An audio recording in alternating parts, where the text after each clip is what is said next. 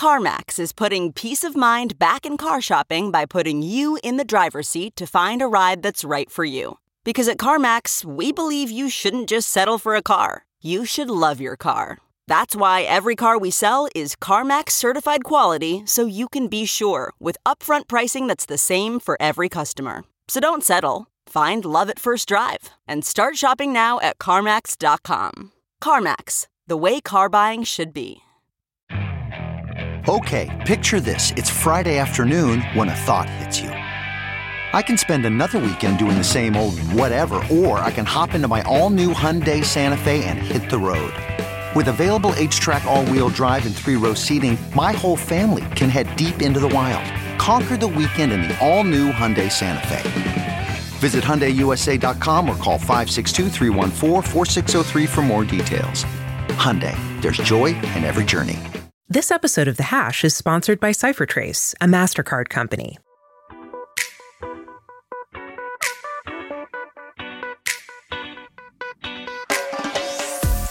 This is the Hash Podcast. Stay informed with the latest on Bitcoin, ETH, the metaverse, Web3, and more.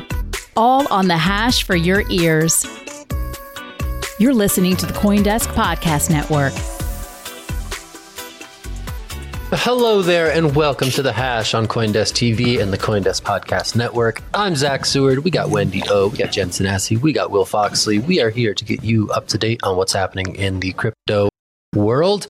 And we got some layoff news that Wendy's going to help us out with. What's going on, Wendy? You know what, guys? I'm just so tired of all the layoffs, and I'm so mad at all these companies that are doing them because I just feel like they have not been great planners. But got to get into it. So Nansen cut 30% of workforce to reduce expenses. And apparently it has been reported that Binance says it's focusing on talent density after reported layoffs. So let's get into the Nansen stuff first. Blockchain data analytics platform Nansen will reduce its staff by 30%, and they're looking to cut costs.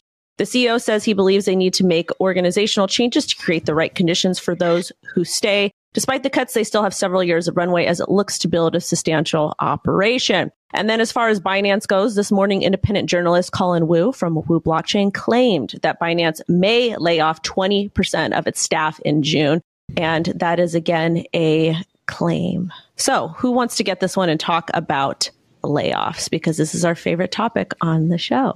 Go ahead, Zach. The beatings will continue until morale improves. That's the story here, and they're not going away anytime soon. I guess things were so good during the bull run that there's all these people who can be disposed of summarily when things turn south. It's pretty wild. I think CoinDesk sadly has stopped updating that story, I believe.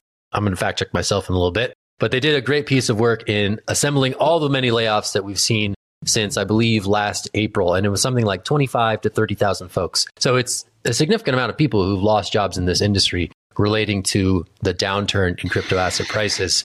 It's pretty crazy to see these ones. So, Nansen, I guess it totally makes sense, right? Like, they're serving a crypto clientele that has smaller budgets. As such, they cannot support the headcount that they were previously able to support. And that's a pretty significant cut right there. If the stuff with Binance, proves to be true, something like an 8,000 person workforce, 20% of that workforce could be gone. That's a lot of folks as well, right? So these are significant numbers. These are significant amount of livelihoods being impacted by these decisions. And it's always sad to see when people lose jobs and, face a new degree of uncertainty. So, always top of mind that these are human stories first. And then obviously sort of the bigger picture industry stuff that we're all grappling with for these many months. But pretty crazy stuff to see that the layoffs still are happening. I thought maybe they would be done by now, but they clearly are not. Will, what are you thinking? Yeah, I like all the stuff you added in there. And then again, condolences to everyone who's going through this, as it's definitely a troubling time and frustrating.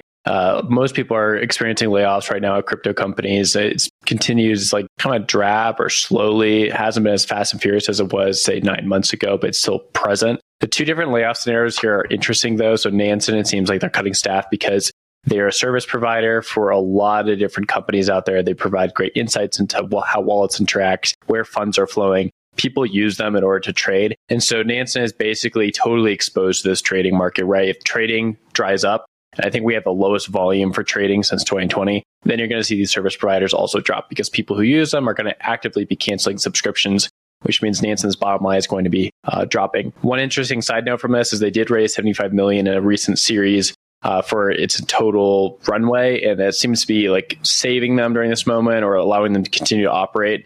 But that doesn't mean that you can keep those people on staff. Just because you raise a lot of money doesn't necessarily mean that you have to employ these people. Like, it's a business, so you have to make the decisions best for you. The Binance news on the other side of the story here is a little more interesting because it said that they're probably laying off like the low performers, right? So this Binance announcement seems more like the tech layoffs we've seen in traditional tech, right? Where there was huge amounts of people being employed by the Googles, the Metas of the world in 2020, kind of running into this pandemic hiring surge where people thought everyone was going to be online. And then 3 years later, it's like, oh, we have too many people. So they start laying off about 20% of their workforce. That's how I read the Binance story. Binance is still dominating almost every single metric when it comes to exchanges. So I think they're probably just sort of like recalibrating.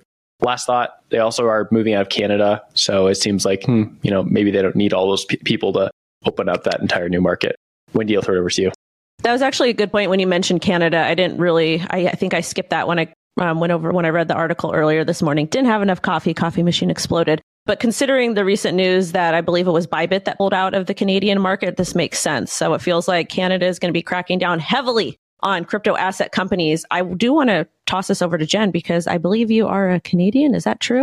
Canada, yeah. And an update on Binance in Canada. It looks like the Ontario Securities Regulator is still asking Binance to produce some documents. It's not really clear why they're investigating Binance since they've left the country, but that is an ongoing thing that we need clarity on. I think from a layoff perspective, when we look at a lot of these crypto companies, the last time they raised funds, they thought they were going to be able to raise again and didn't foresee a bunch of different events happening that affected the regulatory landscape. We saw a bunch of companies go bankrupt in the industry. And so I think you can prepare for a bear market, but I really do believe that a lot of companies felt like they were going to be able to raise again. And now they're finding themselves in a situation where VCs are not allocating money to crypto companies because of the unclear regulation, and they're having to extend their runways. With Binance, the statement that Binance provided CoinDesk, I thought was interesting. They said it's not a case of right sizing, but rather reevaluating whether we have the right talent and expertise in critical roles. For me, that feels a little bit like right sizing. Like the statement just feels like a whole lot of nothing. And I think in layoffs, you have, like, if there are layoffs happening or if there are people losing jobs, like having that human element in your communications can go a long way. Zach? Yeah. And I think some of those big lofty valuations that some of these firms raised at in the good times, they can also come back to bite you, right? When you're trying to top those valuations and you can't just because valuations in the space have sagged so dramatically. So that's also, I think, a factor at play, perhaps with Nansen and potentially others. I just did want to fact check myself. So CoinDesk did the Herculean work of tracking from April 2022 all the way up to March 28th of 2023 in terms of the layoffs in the crypto sector. At last count, it was 29,868 crypto jobs had been lost. And obviously, we've seen significantly more since the end of March. So that is definitely north of 30,000, just a stunning number to put in context for still relatively small industry employee-wise. Jen, saw your hand. What are you thinking? Can I add a glimmer of hope? Like, I know I've said this before, but no, let me add a glimmer of hope. Let me do it. Like maybe there's all of this talent that are not bound by contracts right now, or not bound by non-competes, have different interests in the crypto industry and maybe the tech industry at large. And possibly the bittersweet takeaway is we're going to see some really great innovation coming out of these dark times. That's my final thought. I don't know if anyone here can agree with me, but that is my final thought. There is hope and a glimmer of light at the end of the tunnel. I personally think that maybe some of these people that got laid off or are looking for work in the industry that do have actual talent, they'll go out on their own and they'll build something really cool. So fingers crossed that happens. Hope. That was such a nice little optimistic note to end that segment on. That was so nice. That was so nice. All right, Will, take it over. What do you got? Okay, let's go to Bitcoin. Let's stop talking about sad stuff. Let's talk about fun stuff, making Bitcoin fun again. Did you know there's a way to mint an NFT in Ethereum and then port it over to Bitcoin, burn it on Ethereum, and now you have a Bitcoin NFT? Well, that's a BRC 721 standard token, which is quickly becoming a thing on top of Bitcoin. It's the idea that you can port or teleburn something on Ethereum, an NFT, and then move it over to the Bitcoin blockchain and prove that you've burned it on Ethereum so as to verify that it's only on one chain and hopefully bring over some of the value as well. This is a pretty fun concept. A few people are doing it. Shout out to Charlie Spears of Nakamoto, who was one of the first people to actually start doing this, I believe back in February. He teleburned his Milady from Ethereum onto Bitcoin, the first person ever. And now that Milady does not exist on Ethereum, but she exists on Bitcoin. Right now, we have a few people following suit. This isn't a huge phenomenon because I think a lot of the liquidity, a lot of the volume still exists on Ethereum. But if the Ordinal's ideas continue to take off, I think we could see more of these tokens migrate over to Bitcoin, which of course is the bigger blockchain. Zach, gotta throw it over to you for some Milady talk. First of all, Miladies, Jen, hit me. Come on. Here we go. Milady. Yes, we got it. Nice. That was awesome. All right. Thank you for doing that.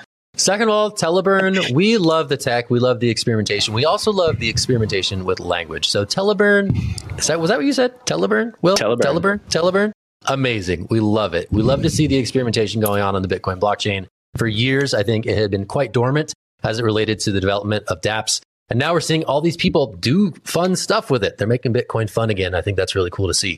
So the idea that is happening related to NFTs is pretty cool. You know, the momentum here is not stopping. It's only been, 2-3 months since a lot of this Ordinal stuff has really popped off. Correct me if I'm wrong, maybe January. So five months, I guess. But it is fascinating to see sort of the pace of innovation over in that world pick up. And I think it, again, could lead to a bunch of more fundable sort of Bitcoin-only projects that will emerge onto the scene as it relates to some of these venture capital funds who have a bit of dry powder left. So interesting to see what comes of this one and whether or not some of the, again, as you mentioned, trading liquidity will also migrate over to some of these emerging Ordinals marketplaces. Pretty wild to watch, though, for something that had been a pet rock for all these years. Now Bitcoin is supporting cool stuff.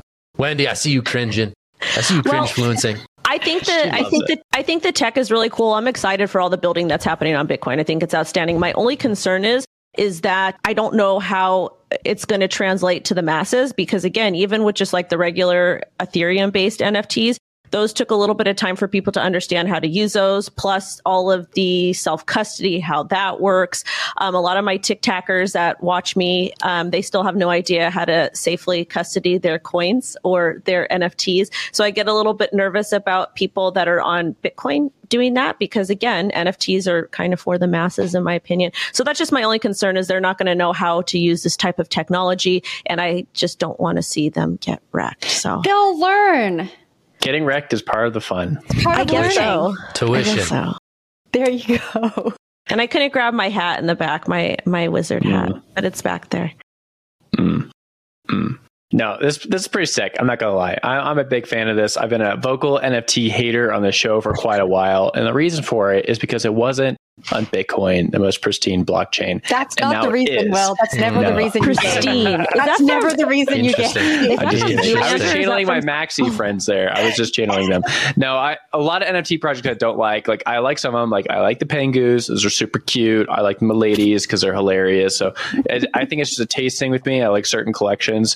But the Bitcoin stuff is really fun because you actually have the ability to do some things that you've been able to do on Ethereum for quite a while on Bitcoin for the first time. For instance, MetaMask, a lot of people have used MetaMask. It's kind of weird. It's like, oh, I'm logging into the Web3. I'm able to use these tokens, these public-private keys to sign into things.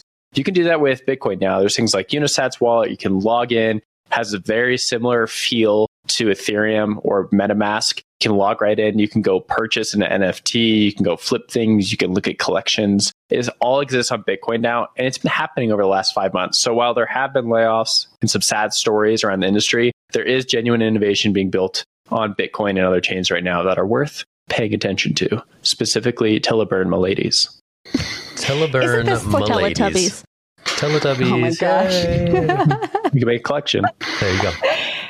Isn't this the beginning of a new era? I know we're going to talk about like Bitcoin versus Ethereum and that narrative that went on for such a long time. And now, like, if we look at the price, right, the people, the experts, they're saying the prices are decoupling, but now the ecosystems are coming together. I feel like, again, this is like kind of a cool feel-good story. Like, we're not fighting anymore. We're working together. The fights are going to be so bad. You have no idea. I know, bad. but at the end of the day, it's going to get better, I feel. And I'm going to fuel the fire because I think it's absolutely hilarious.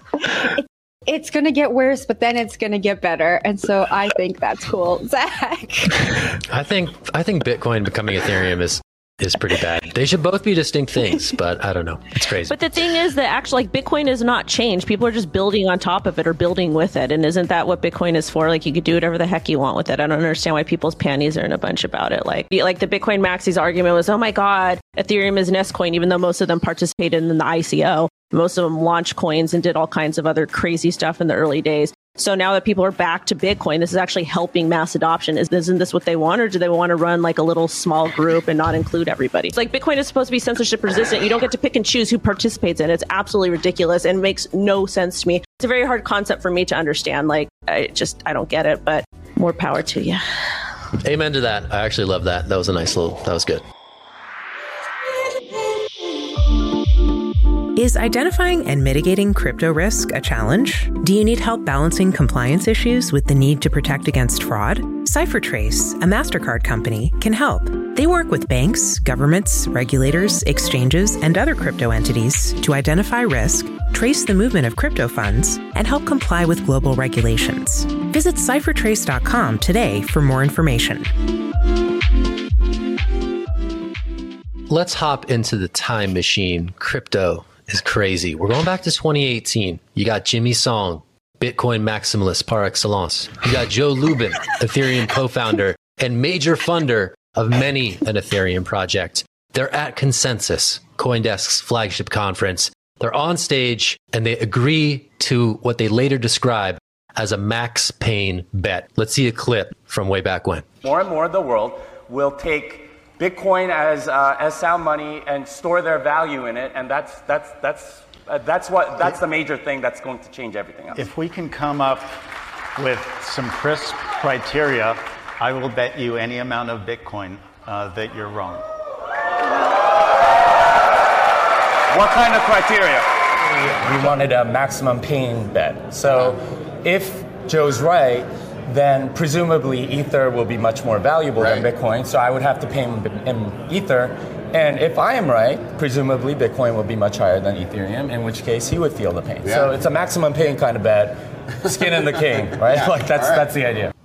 All right. So as flagged by former CoinDesk reporter Brady Dale, as seen there in that video in conversation with those two gentlemen, the end of that bet, the end term of that bet, end of this month, 2023, that was when the bet would get settled, according to the agreed upon terms. Now, the bet was whether or not there was going to be more active users on Bitcoin than on Ethereum, et cetera, et cetera. And so what CoinDesk has done has gone back, looked into the data, and seen, at least according to the best of our ability, who would have won that bet. It looks like maybe Joe Lubin on the Ethereum side would have won it by a nose, but even that might be disputed. And I don't think we have a clear winner. I'm going to throw this back to Will because it is a nice little history corner. That is some good content when you get an on-stage bet, high-stakes bet agreed to by two prominent figureheads. What's your take on this, and what does it say about where we are in the industry 5 years later? You can't program that content and events. That's just spontaneous, great stuff from CoinDesk there. I love that. Great stuff from Brady Dale. Shout out Brady. Yeah, I think this sort of brings us back to like the early days of Ethereum, honestly. So like wind back the clock 10 years from now and 5 years from the placement of this bet to 2013. Vitalik thinking about what could be possible on top of Ethereum. If you go into the white paper, you go to some of the early documentation looking at what he was thinking of, it was like a lot of different use cases, right? And Joe Lubin bought into this. So whether it be financial contracts like we see with DeFi, Oracle services like we see with Uniswap or Chainlink, or even really weird things like agricultural hedges and financial products for agriculture. That was an idea as well. And all these things needed users at some point. And so that was sort of like the constraint here. Did Joe Lubin see that there was going to be users, and were those users like enticed to be using a decentralized application for all these different use cases? On the other side of the bet, Jimmy Song is thinking from a Bitcoin maximalist perspective. No, a blockchain really only has one function, and that is for moving money around. And Bitcoin, therefore, is going to be a little bit better. That Bitcoin argument really hasn't changed too much over the years, while the Ethereum argument has sort of moved so much, right? So 2018, No one really saw the rise of NFTs. I bet you that in the top 5 applications we're talking about for this bet, OpenSea or Blur is going to be in there. That's not something I think Joe Lubin or anyone else would have really called out. They would have called out something else. But there's a lot of different applications on Ethereum right now that I think do fit this criteria. The question is, does it come down to metrics that you can really measure? I think there's going to be some disputes on either side for this one. Wendy, I'll throw it to you. I think that this is an interesting story and it's kind of fun. Fun fact, I had Jimmy Song on my show like a million years ago. I think it actually was 2018. And he was always very combative, but like very, very nice guy.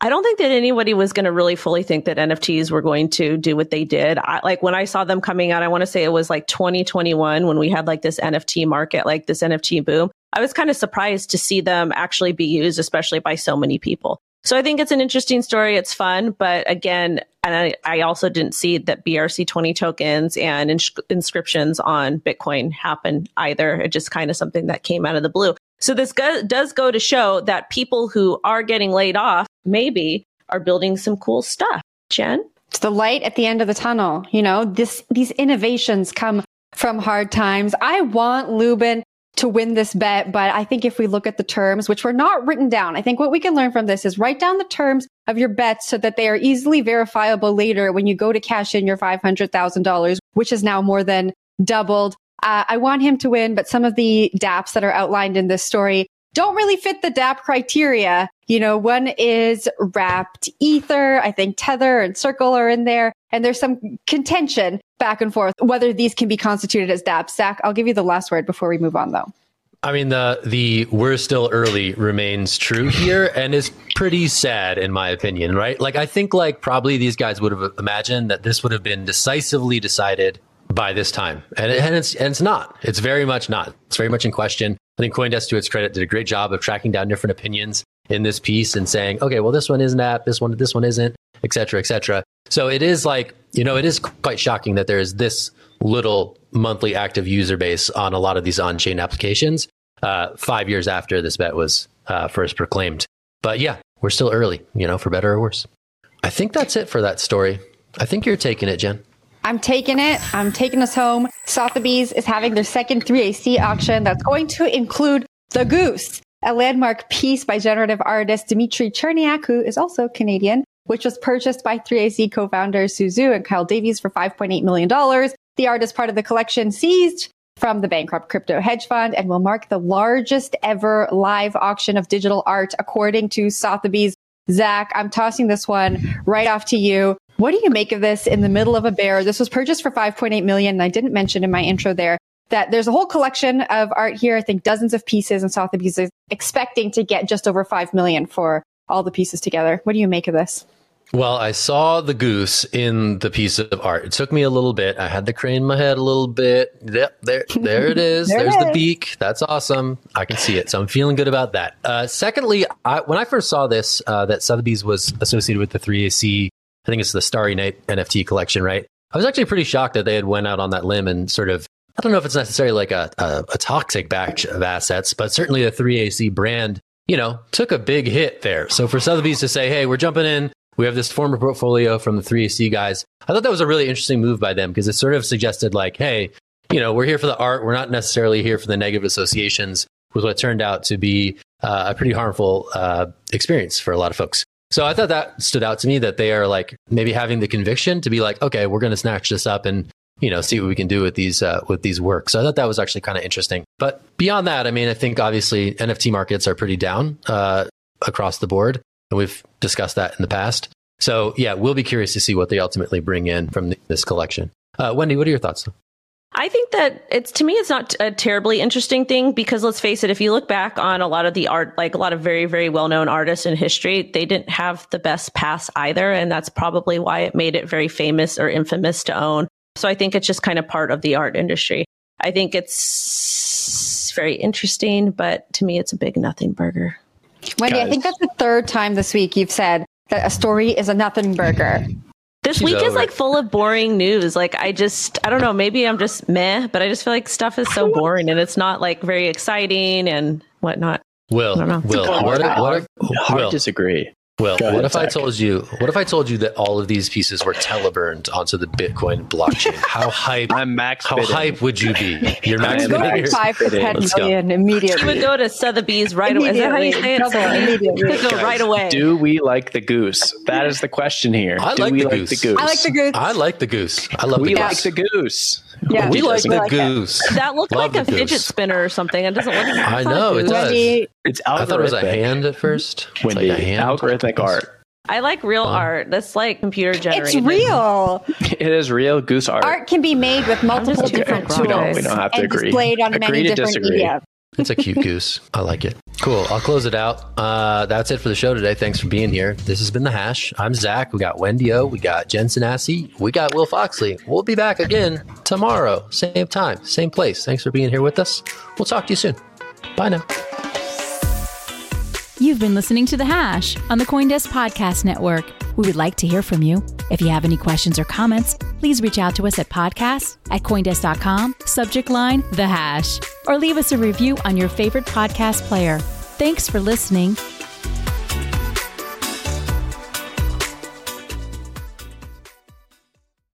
One, two, three, four. Those are numbers. But you already knew that. If you want to know what number you're going to pay each month for your car, use Kelly Blue Book My Wallet on Auto Trader. They're really good at numbers. Auto Trader. Hopefully this is the last time you'll hear this ad. Because with Chime checking account features like fee-free overdraft up to $200 with SpotMe and getting paid up to 2 days early with direct deposit, you can probably treat yourself to an ad-free upgrade to spend more time listening to your favorite podcasts, or at least grab yourself an extra morning latte this month. Join millions of Chime members who work on their financial progress with fee-free overdraft and no monthly fees. When you find new ways to save, you can reach your financial goals easier and still have the occasional treat. Take more control of your finances and say goodbye to monthly fees. Open your account in minutes at chime.com/goals24.